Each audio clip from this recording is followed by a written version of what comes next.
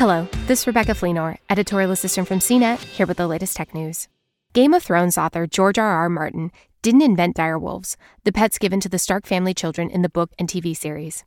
They're a real, but now extinct, canine species that lived from 125,000 years ago until around 9,500 years ago.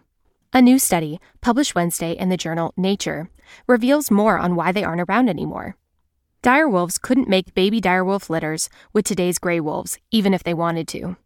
Study co-lead author Kieran Mitchell from the University of Adelaide in Australia said, despite anatomical similarities between gray wolves and direwolves, suggesting that they could perhaps be related in the same way as modern humans and Neanderthals, our genetic results show these two species of wolf are much more like distant cousins, like humans and chimpanzees.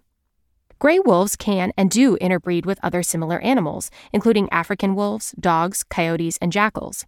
But dire wolves were too genetically different to mate with other groups.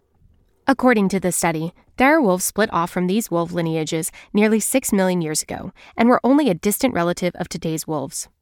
While ancient humans and Neanderthals appear to have interbred, as do modern gray wolves and coyotes, our genetic data provided no evidence that dire wolves interbred with any living canine species, Mitchell said. All our data points to the dire wolf being the last surviving member of an ancient lineage distinct from all living canines.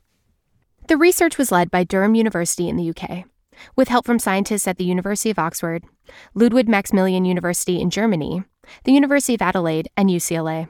The team sequenced the ancient DNA of 5 direwolf subfossils from Wyoming, Idaho, Ohio, and Tennessee, dating back to over 50,000 years ago. The study was the first time ancient DNA has been taken from direwolves, and it suggested that the species evolved solely in North America for millions of years, not migrating as other species do between North America and Eurasia. Because the direwolves could not interbreed with other species, the researchers postulate some of the genetic traits that kept those species alive were not handed over to the ancient canines.